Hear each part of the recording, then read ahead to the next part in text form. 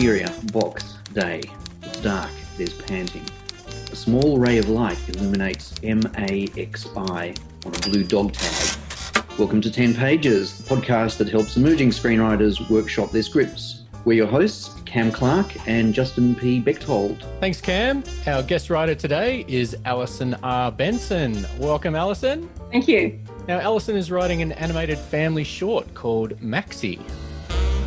Sounds great. Let's jump straight into it. Fade in. Interior, box, day. It's dark. There's panting. A small ray of light illuminates MAXI on a blue dog tag. Maxi is a puppy. He looks at the light source. Interior, living room, continuous. His small nose pokes through. It sniffs the air. The child screams with delight. Interior, box, continuous. Maxi falls back, startled. Maxi's POV. The lid of the box is tossed. The light is blinding. A precocious little face peers in. A girl, 7, pulls Maxi out, squeezes him. He's a Pomeranian poodle, a tiny white fluff ball of cuteness. He licks her face. She drops him. He doesn't mind. He races around the room. He stops to gaze at his new world. Whoa, a Christmas tree, a mother, a father, a girl, and snow. It's perfect. My family forever. He sighs. The photo is taken. Maxi's face is squished. Exterior garden, day. The garden glistens white. The girl finishes colouring Maxi's head with a green felt pen. Maxi bounces in and out of the snow. It's deep. So much fun. Snow is stuck to his whiskers. He shakes it off. The girl laughs. She squeezes him. The mother taps on the window. The girl drops Maxi, flies inside. Maxi tries to catch up. The snow is too deep. The door is closed. He waits, shivers. The sun sets. The door opens. Interior, living room, day.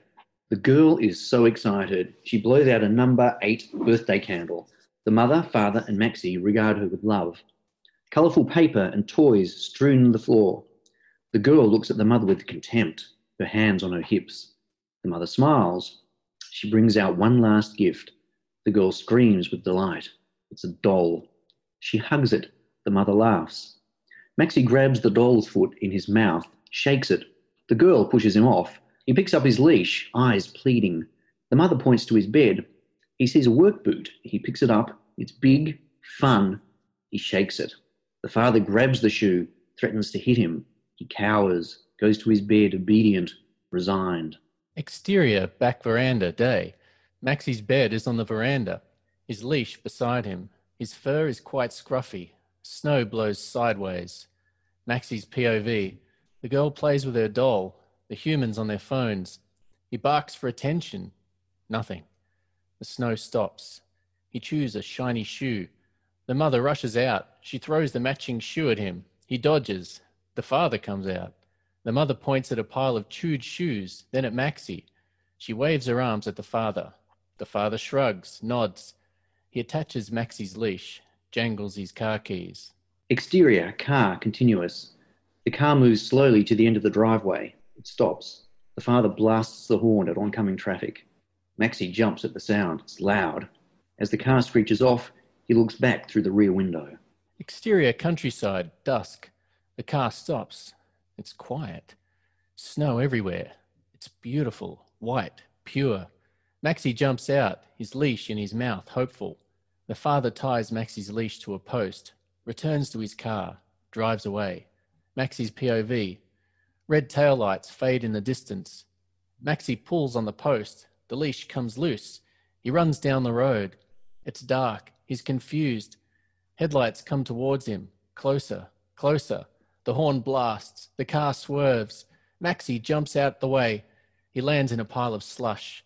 He's a brown, wet mess. He sits. He howls a long, sad howl. Exterior, countryside house, night. Light shines from a house. He scratches on the door. No one comes. He sees a barn. Interior barn, night. He opens the door with his nose. He buries himself in hay, falls asleep. Interior barn, continuous. Something wakes him. It's a snow shovel. He races out the barn, hay stuck to his fur. He's like a wild animal with a leash. Exterior countryside, continuous. Maxi walks wearily along the road. The snow glistens in the moonlight. A mouse looks for food. Maxie, curious, sniffs it. It scampers away. A raccoon wanders past. Maxie bounces up to it. The raccoon hisses, runs off. Exterior countryside dawn. Maxie walks alone, heartbroken, tired, cold. He lays down. His eyes gently close. His shivering stops. Silence. Beat. Something wraps around him. Maxie's POV. With blurry vision, he sees a warm, caring face. This is James, 20s. The sun rises. Interior, veterinary, day. Maxie sits on a table. He looks wretched. He cowers.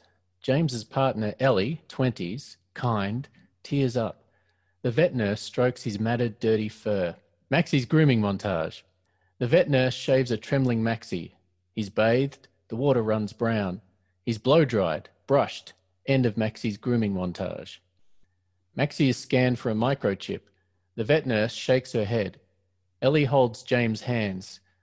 They share a look of compassion. James nods. Ellie throws her arms around him. Interior, Ellie's living room, day. Maxie curls up in his new bed beside the couch.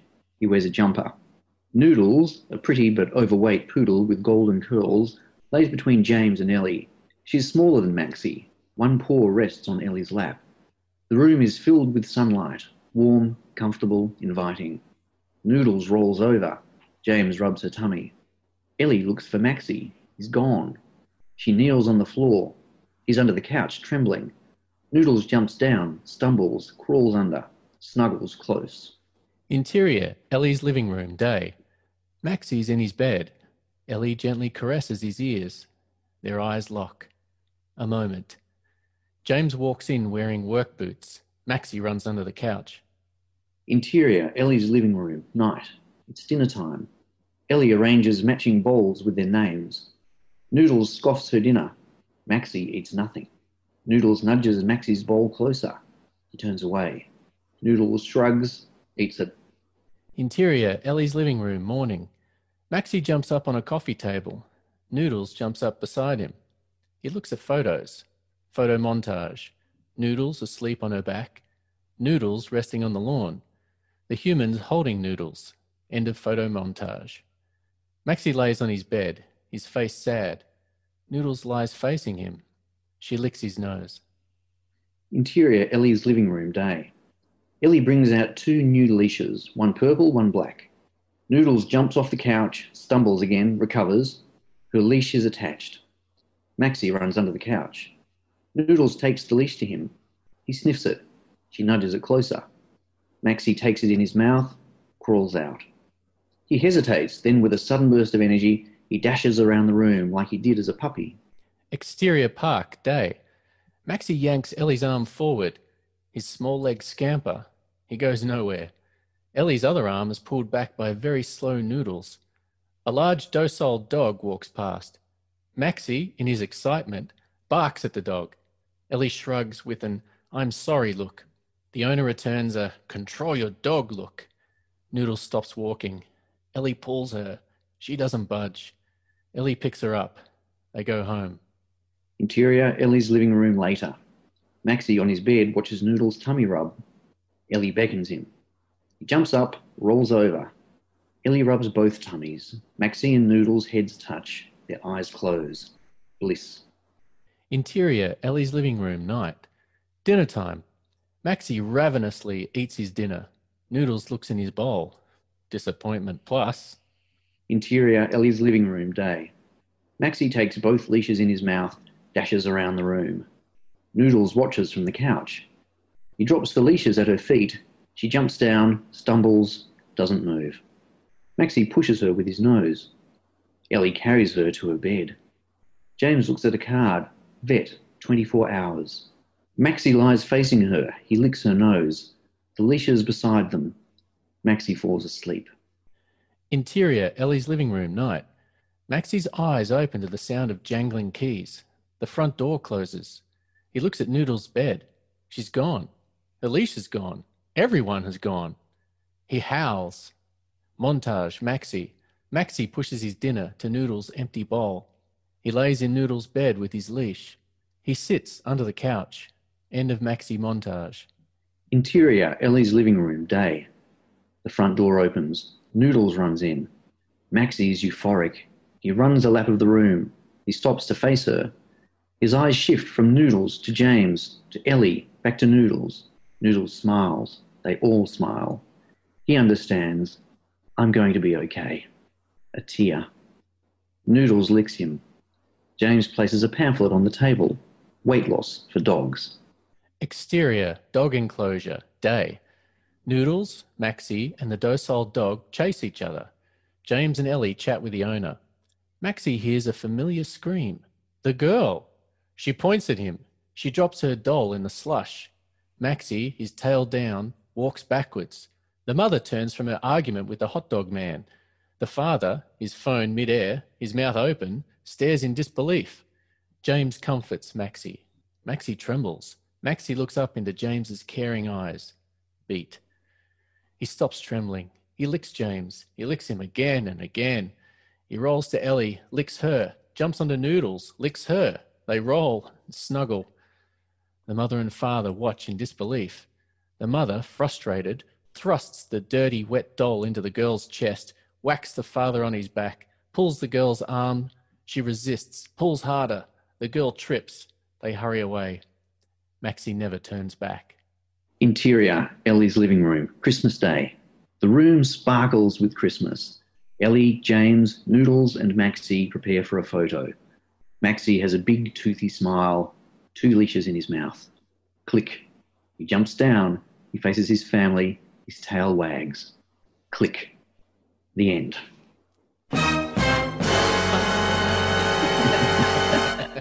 Okay, Alison, can you briefly give us a little bit of background about yourself and the project? I'm from Sydney. I'm a very family-orientated person. I have 4 children. One's adopted because we lived in the Cook Islands for 5 years and got a grandchild. I've actually been a teacher for 40 years and I've always loved children's literature and anything that has a strong meaning behind it.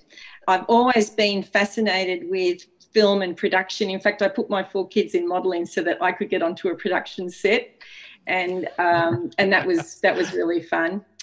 It's just wonderful to be around people that share the same passion and vibe, you know, like you guys. So that's good. Always loved animals and have had rescues. So Maxi and Noodles are actually our dogs, and Maxi is our last rescue. His story was actually a little bit tragic. He's called a golden oldie. He's 11 when we got him last year.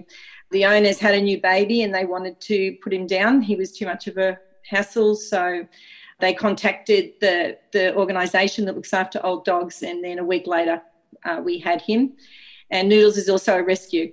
It's true, Max is just flies forward and Noodles is a bit overweight and she always holds behind. And on my website, alisonrbenson.com, I'm about to put up some photos of the actual dogs. So at the start of this year when COVID started, I read that lots of people were getting themselves dogs because they provide wonderful emotional support. And what concerned me is like what happens after Christmas, where people don't realise that a dog is a 10 to 20 year financial and emotional commitment. And that the concern, of course, is that a lot of these dogs are going to be surrendered. So I sort of took my Max's story and the COVID potential story and just mashed them together and came up with Maxi. Great. All right. There are quite a few things that I wanted to talk about. Was there anything in particular that you wanted to focus on when we have a look at this script? I wasn't sure if the beginning was too long, but I wanted to make sure that it was established that the family had no understanding at all about how to care for an animal, yet the dog the whole time was naive and trusting. That was one area. And also with the very ending, I wanted something cathartic, and I don't know if I've achieved that. I didn't know whether or not to bring the original family back in or just leave it at the photos. Right.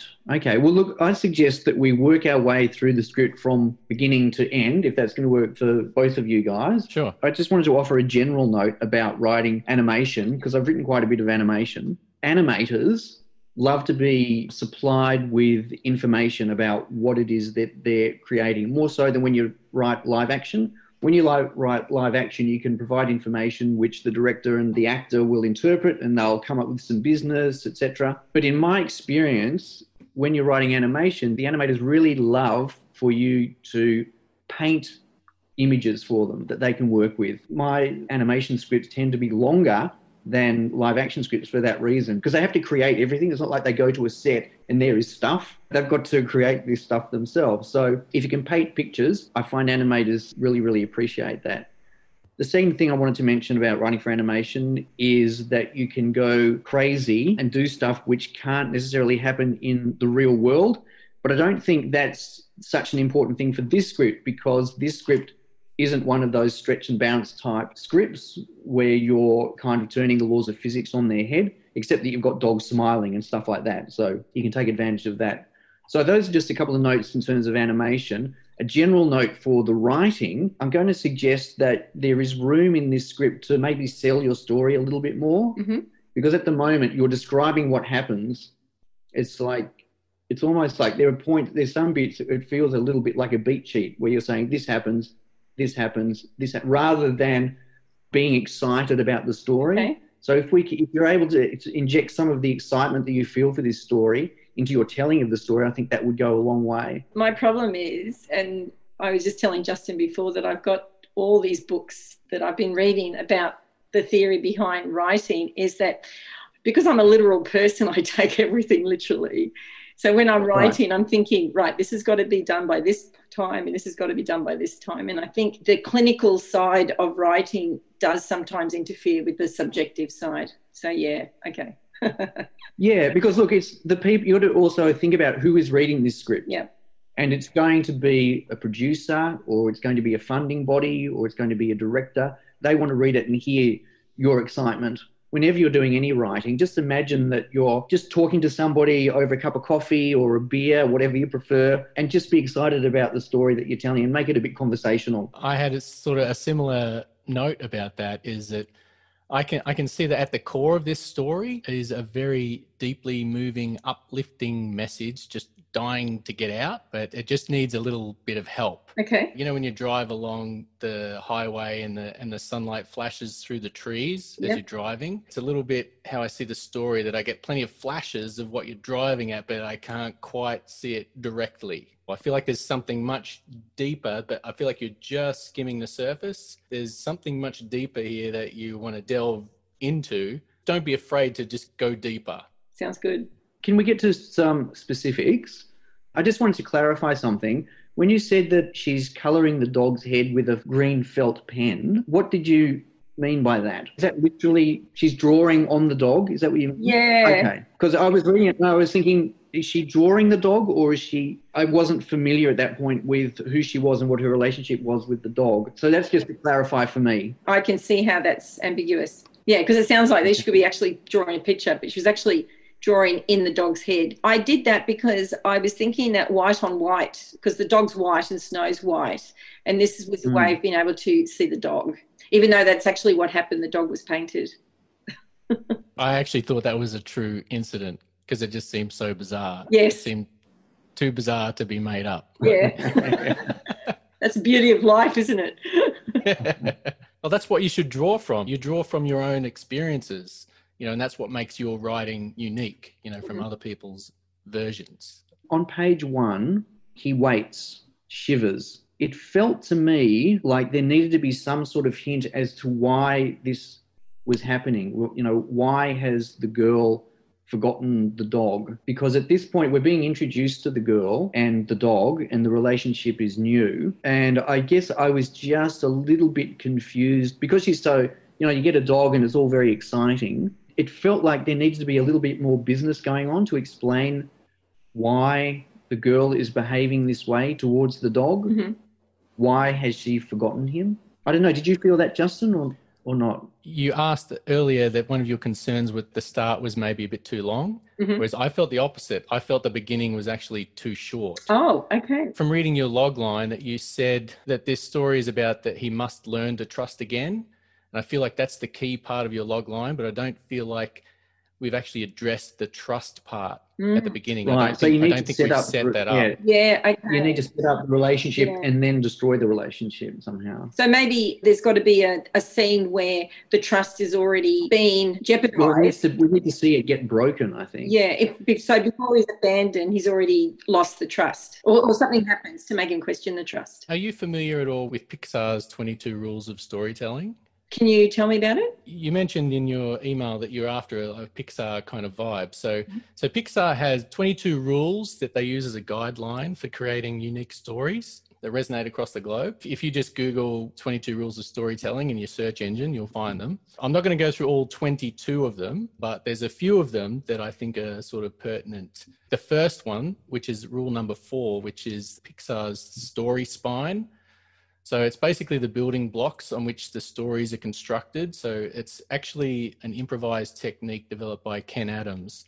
And the story spine is an 8-sentence exercise that helps you learn and practice how good stories are told. They provide you with a part of the sentence and then you fill in the blanks. So the sentences are just, once upon a time there was blank, every day blank, one day blank, because of that blank, because of that blank, because of that blank, until finally blank, and ever since then blank. The once upon a time and the everyday, that's your beginning. So that's where the world and the story is introduced and the main character's routine is established. So that's what I think is missing from this at the moment, is that we're not seeing that world set up and we're not seeing that trusted routine being established. You know, what goes on every day, you know, what do we see about Max, you know, every day that leads to this trust that's going to be broken later on. And then that's the event, right? That's the but one day blank. So that's the event where the main character breaks the routine. And then you've got the because of that, and because of that, that's all the middle part where there are dire consequences, you know, for having broken the routine. And it's unclear whether the character is going to, you know, come out all right in the end. Until finally, this is your climax where the main character embarks upon success or failure. And ever since then, this is the end where the main character succeeds or fails and the new routine is now established. So keeping that story spine in mind, that's not like everything that happens in the story. That's just the basic spine of it, the building blocks. So, and then you add all your other characters and all the crazy stuff that happens around that. But as long as you're hitting those parts of that story spine, then you're going to have, you know, a really great story at the end of it. That's gold. That whole 22 pages is gold. The 22 rules is gold. Especially for animation, you know, and if you're trying to, you know, write something, particularly with that Pixar kind of vibe, you know, this is something that they use and it's tried and tested. Look at all their films. They're so moving and they're amazing. And have you looked at structure at all? Like, have you done any research into structure? Yeah, I've looked at Michael Haig's The Writer's Journey, which is based on Joseph Campbell's The Hero's Journey, and also Blake Snyder and Sid Fields. I've got those books as well. Okay. I have more notes on page 2 of your script than I have the rest of the script combined. Okay. So I don't want you to feel that I'm dumping on you all this stuff. It's just page 2. I just had some questions about that. So this is not so much the workshopping stuff. This is stuff that I just wanted to mention to you that perhaps you could tidy up a little bit. And just to make it a bit of an easier read. So I'll just go through those quickly if I may. So the sun sets, the door opens. So I'm presuming that this is sometime later? Yes. Okay, so I'm going to recommend that you give that a scene heading. Anytime that you jump through time or jump to another location, it should be a new scene. The sun sets, the door opens. It felt to me like we should see the mother calling to him or something. It just felt a little bit unresolved, that scene. So I was wondering if the mother could call to him and he could slink inside half frozen. Maybe the mother is chastising the girl or wagging a finger at the girl for leaving him out there, or I don't know. It almost felt like there was a scene which just kind of a bit unresolved for me. Because of the kind of dynamics between that family, like even if he's just managed to scratch away at the door and then finally being able to squeeze his way into the door, because it feels like if you're trying to show that kind of neglect, that could be an option for you as well, that, you know, because it's always better to have your character creating the action. So if he manages to find his way in there himself, because, you know, no one's going to help him because they're all distracted, you know, that could also be another option. Okay. Yep. She blows out a number 8 birthday candle. The mother and father of Maxie, they regard her with love. Colourful paper and toys strewn across the floor. The girl looks at the mother with contempt. So I guess my question is, presumably this is another time jump here. Mm-hmm. Okay, so that would be a new scene as well. I just found it a little bit confusing. I had to go back and reread stuff because I've got her smiling in one and then suddenly she's glaring. I'm thinking, what just happened? And then oh no, there's a time thing here. So just to clarify some of that stuff, I think would make it an easier read. Okay, sure. In the script, we have the girl pushes him off. He picks up his leash. It felt like we needed a moment between these two actions. Maxie grabs the doll's foot in his mouth, shakes it. The girl pushes him off. He picks up his leash, eyes pleading. The mother points to his bed. He sees a work boot. I felt like we needed maybe the dog staring at the girl with the doll, indicating that the dog is feeling rejected. A little bit further on, he sees a work boot. He picks it up. It's big. It's fun. He shakes it. I was wondering, should he be angry when he shakes that boot because we've got him feeling rejected? Is that why he's shaking the boot? Because he's starting to feel a little bit anxious about where he sits within this family? As I say, I'm just going to barrel through these points and then maybe we can talk about a different way to set up the story. On the veranda, you mentioned that he's watching the humans. I got a little bit confused because I assumed that the humans were outside as well. So that's just something to clarify. Is he watching the humans who are inside? I presume that's what's going on? Yes. Okay. The snow stops. Again, I think we need to indicate that this is a new scene. Is it a new scene? No, but I can make it a new scene. Okay. And then I was wondering, how does he have a shiny shoe? It seemed a bit odd that he has this shiny shoe and then she runs out with this other shoe. So I was wondering, how does he have this shiny shoe? How did we reveal that? Does he pull it out from under his blanket? I was thinking perhaps it might be better if the mother walks out and sees the chewed Louboutin in his mouth and she freaks. She grabs it off him and then tosses it onto a pile of other chewed shoes. Yeah, good. Yeah. And then the father comes out and at this point she's had it and she hands him the keys and he's at first reluctant to take them from him, but she thrusts them into his hand and glares at him and he sighs, picks up the leash, and that would basically be the end of the scene. One of the things that was running through my mind through all of this is where is the girl? What's going on with the girl? Because it's a relationship about him. The way we've set it up is it's about the dog and the girl. So I was wondering, where is the girl in all that? So those were my notes from the way that you've set it up. But I was wondering, and please, Justin, jump in at any point here.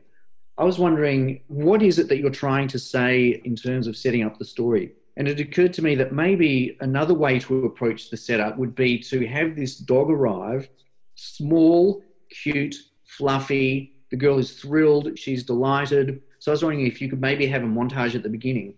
So delightful little dog at the beginning, and then we see it as it slowly gets bigger and less cute. So when it's small and it's cute, it jumps up on the girl and it licks her face and she's delighted. Then it's a little bit bigger. It jumps up on her and she falls to the floor and smashes a vase and it's licking her face and she's unimpressed. It's bigger again and it's creating havoc and everybody's getting exasperated. And then we see it being chained up outside in the snow and everybody's sighing with relief.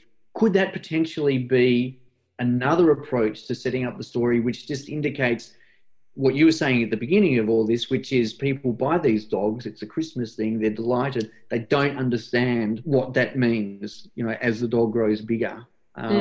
What do you think? Is that something that would potentially be worth exploring, or do you want to stick with your script? No. I think that I agree that in all trueness, there was not a lot that the dog did, considering it's still small and cute, that would warrant them abandoning it the way they did, because it wouldn't be very hard to find someone that would take a cute little dog.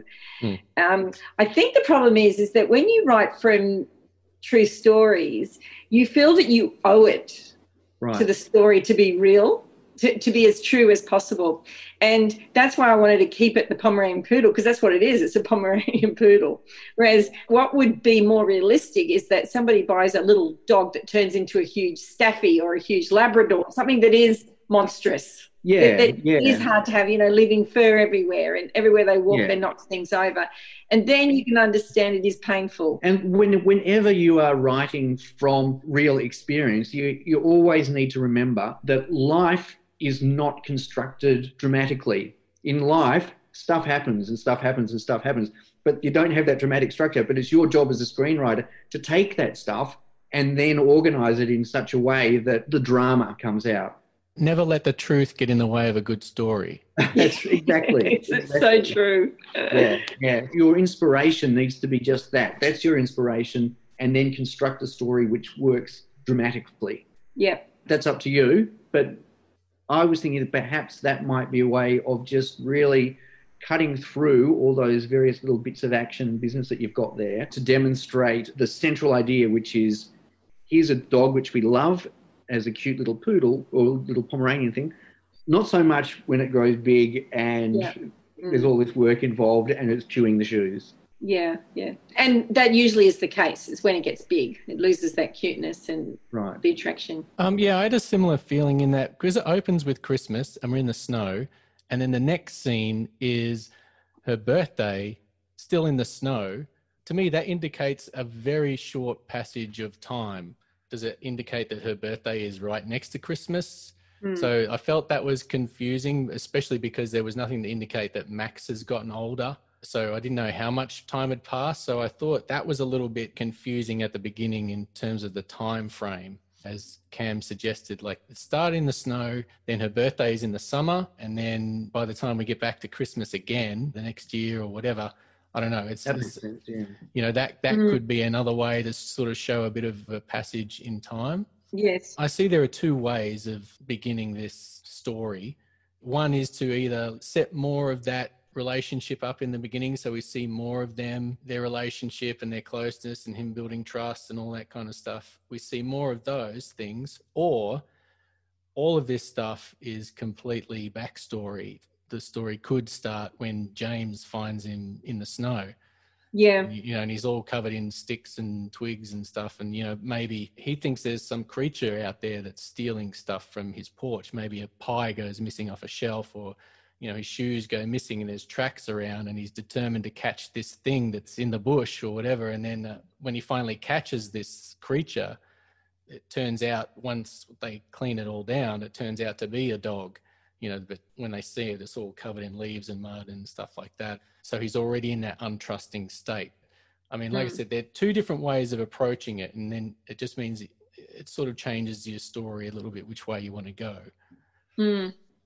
But I have another idea, but I'll bring that up a bit later on because we'll hear some more notes first. Just on page 4, you mentioned that something wakes him. It's a snow shovel. I just didn't understand what that meant. What was the snow shovel doing? Oh, the man from the house had come out and was pushing him with the snow shovel. So that just needs to be clarified. Okay, yep. Because if I didn't get it. Yes, that's right.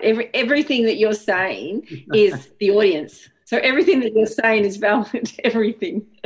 And I felt like if he goes in at night, when he wakes up, it felt to me like it should be morning, dawn. It felt a bit odd that he would be walking wearily along the road at night. I wasn't sure why he would have been woken up. For me, it felt like he should go to bed, it's night, and then the new dawn, off he trudges. And start again. Yeah. If I can just step back to an earlier scene where Maxie gets taken out into the car when the father takes Maxie away. Like I feel that's an opportunity to show some of Maxie's trusting nature. So like when the father picks up the leash, like that's the opportunity for Maxie to get excited, that he's finally being noticed again after, he's been forgotten for all this time. And when he picks that up, like he starts to get excited. And so the car ride for him should be like joyous. He's got his head out the window, the tail wagging and the tongue flapping in the wind, and something funny happens and he barks at something outside the car, and the power window goes up slowly, stopping his fun. And then the important bit is when the car stops and his door opens and the father puts the leash on him and they walk together. So he's kind of like strutting with his chest puffed out, and we should see how blissfully happy he is in that moment. And then they both stop, and then maybe Maxie rolls over for a belly rub, but he doesn't get one, and he's momentarily distracted by a butterfly or something behind him. and we see the father's legs walk away. And then Maxie excitedly bounds after him, but something chokes him back on his collar and he's frozen in his tracks, and he tugs a couple of times but still can't move. And he looks back, and it's only now that we see that the leash is tied to a fence post or a roadside post. Okay, yeah. And then he looks back to the father, but the door's already closing on the car, and he barks and the car peels out, and then Maxie tugs and tugs and tugs, and then his leash snaps and runs after the car. So make a full scene of that, not just he drives away. Yeah, and don't show the dad tying him up. That's the reveal of, like, Maxie's thinking, you know, oh, this is great, you know, and it's building his trust again, but that's only going to be taken away from him. And so that reveal of him, you know, thinking, oh, we're going for a walk and blah, blah, blah, but then he can't move. But it's only when he turns around that he realizes he's been tied up. That's then really we nice. get, oh, he's been abandoned. Mm. Yeah. That's great. Yeah, I like that one. On page 5, the room is filled with sunlight, warm, comfortable, inviting. Noodles rolls over. James rubs her tummy. Ellie looks for Maxie. He's gone. She kneels on the floor. He's under the couch, trembling. So it wasn't clear to me why Maxie went from curled up happily in his bed to cowering under the couch. Yep. Yeah, same. If Maxie has previously been traumatised, then we really need to see that set up earlier on a little bit more clearly. I like the idea of him being stressed out by the sight of boots. There might be a scene earlier on where he gets kicked by a work boot, and so that becomes an image for the audience to lock onto. So then they get it when he sees work boots later on. So we repeatedly, we set up work boot, bad. And then it's clear why he behaves that way. Yeah. Also, it wasn't clear to me why Maxie was not eating. What was going on there? It's just a reaction of dogs when they're scared. But given that he's now in this good place, yeah, I was wondering why he would be reacting that way. I guess I was thinking that when people are sad, they don't eat. It's sort of a give up phase that they go through. I guess what I was thinking was, in the old house, he was experiencing bad things, but he was eating. And then he goes to a new house where he's experiencing good things and he's not eating.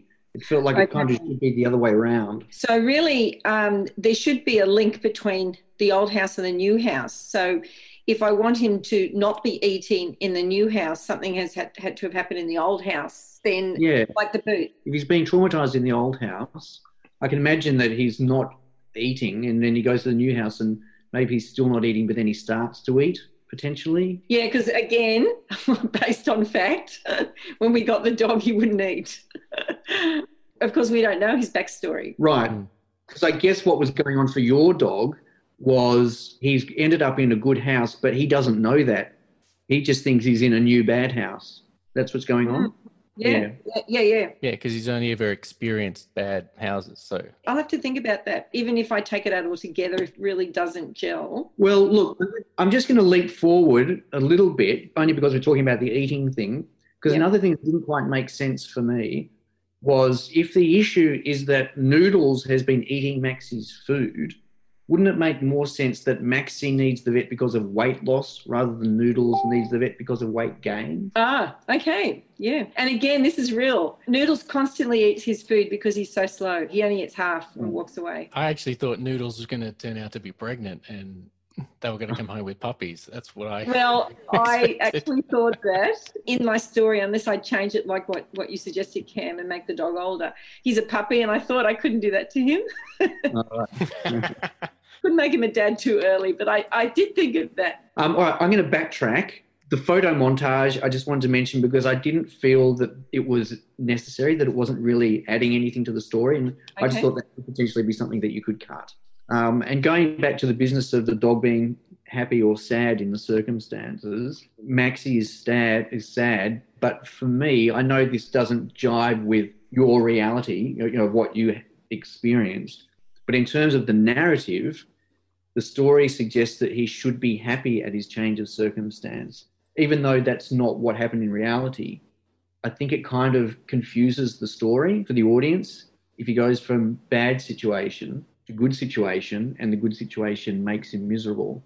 I think what makes sense is what we mentioned before about how he goes from bad situation to new situation, but doesn't understand that it's a new situation, a better situation rather.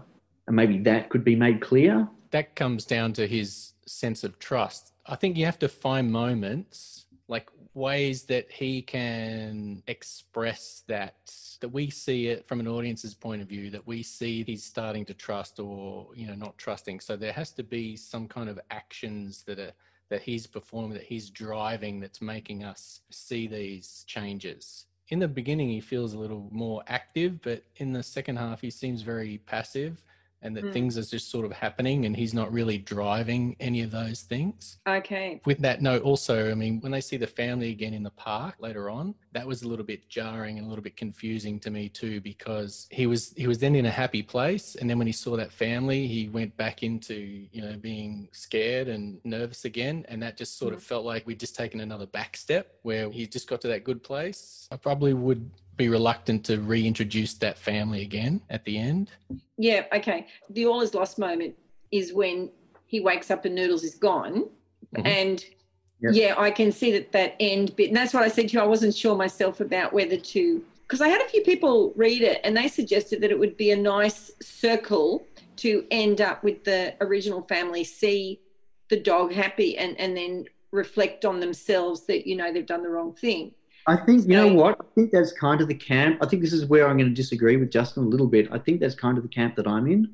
Right. Because at the moment, you've got those two distinct families, the family that just got in over their heads and didn't know what they were doing, and then the family with a bit more experience who do know, and patience, and they know what they're doing, they're looking after the dog. So the idea of coming back to the original family, I think it could be made to work. But I don't think you can have his reaction be one of fear again. He's got to be past that now. He's got to do something to show that he's triumphed over that adversity rather than be a victim to that again. Yeah. When he sees him. Otherwise, you feel like he hasn't. Yeah, that's right. Yeah. The feeling on. Could be that he'll never overcome every time he sees them. Yeah. I was actually thinking that maybe he could go up to the father and cock his leg on his boot. But that would be a little bit arrogant. I actually like that idea. That's a good idea. Because I'm actually sitting here thinking, what can we do with the boot? What can we do with the boot? Because that's an image that we've got. So your suggestion, I actually really like that. Here's an idea. I'm all about trying to find actions for your character to do, to drive this story. You want to set up trust. So what can we do that's going to make him show that he's trusting and then mistrusting later on and then trusting again? So what can we set up for that? So here's an idea. What if Max, at the beginning of the story, what if he has a squeaky toy that represents his trust? So he's given this toy, maybe with the girl. It's the greatest gift he's ever received. Him and this squeaky toy, they become inseparable. And they go for walks on the leash. He carries a squeaky toy wherever they go. They roll around in the yard, him and the girl and the squeaky toy, and they play fetch with the squeaky toy. And let's go one step further. What if the squeaky toy actually represents the voice for Maxie's character? So that when he's happy, he chews on this toy and it has this happy, bright kind of squeak to it. And then later on, when he's abandoned and struggling on his own, he kind of has this tired kind of wheeze to it until the point where it loses its squeak altogether, which really represents his complete loss of trust. And then when he meets James, Maxie still guards this chewed up squeaky toy with his life and won't let anyone near it.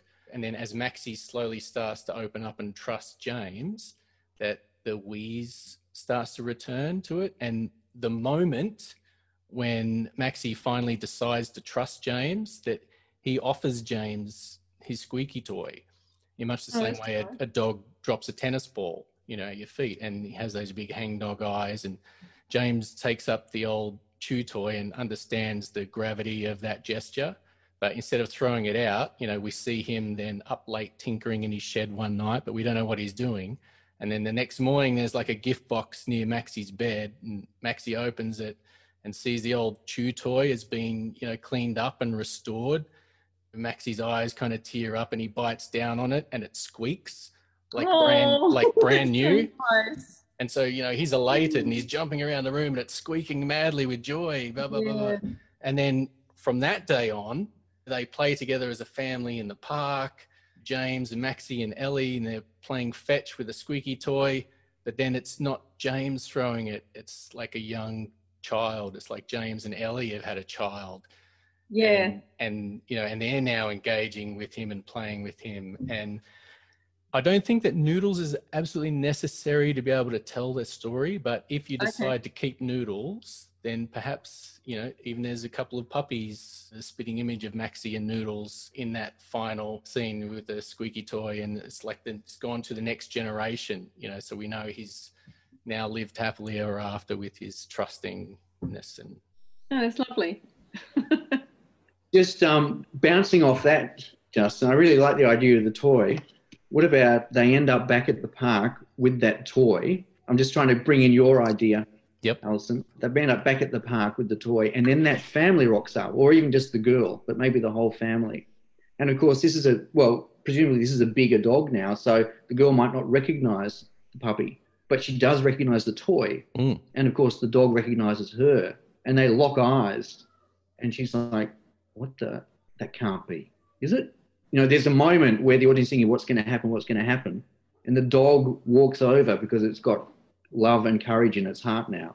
It walks over to her, and maybe she reaches out and touches her head or something, and the dog places the chew toy at her feet like it's letting go, and then just turns and walks away, and she just sheds a little tear. Oh. Yeah. You guys want to collaborate with me? This is so hard to do on your own. You know, it's only 8 pages. To try and nail it in 8 pages is just so hard. The whole thing about this process is, though, until you've got something on the page, you've got nothing to work with. So you've got those 8 pages now, and we've talked about all these things. Now's the opportunity to go back. You can even start from square one or whatever, but now you've sort of got ideas, things that sort of resonate to you with the story that you want to tell, and then you can start to rebuild it, you know, and reshape it into the form you want. And then every subsequent draft you do, you know, you're always going to be refining and expanding and growing and finding better or newer ways to do things. It's a great process, but, you know, don't give up on the process of writing and rewriting and rewriting and rewriting, because that's where the gold nuggets are. One of their rules in Pixar is that, you know, don't go for the obvious. Avoid the first, the second, the third, the fourth, and the fifth option. Strive for something, you know, beyond where you're going. So just keep going, keep going. The draft that I've sent you is actually my 7th. Right. So you're just beginning. The original one, Noodles had actually died, but you don't find out to the end. It was like The Sixth Sense. And someone said, no, you can't do that. You know, with COVID, you can't have Noodles die. Well, with The Sixth Sense, it was actually 9 drafts before M. Night Shyamalan even realised the character was dead himself. So Right. Little Miss Sunshine, I think they wrote more than 100 drafts of that. Oh, So, yeah. You just keep going until you think, yeah, good enough.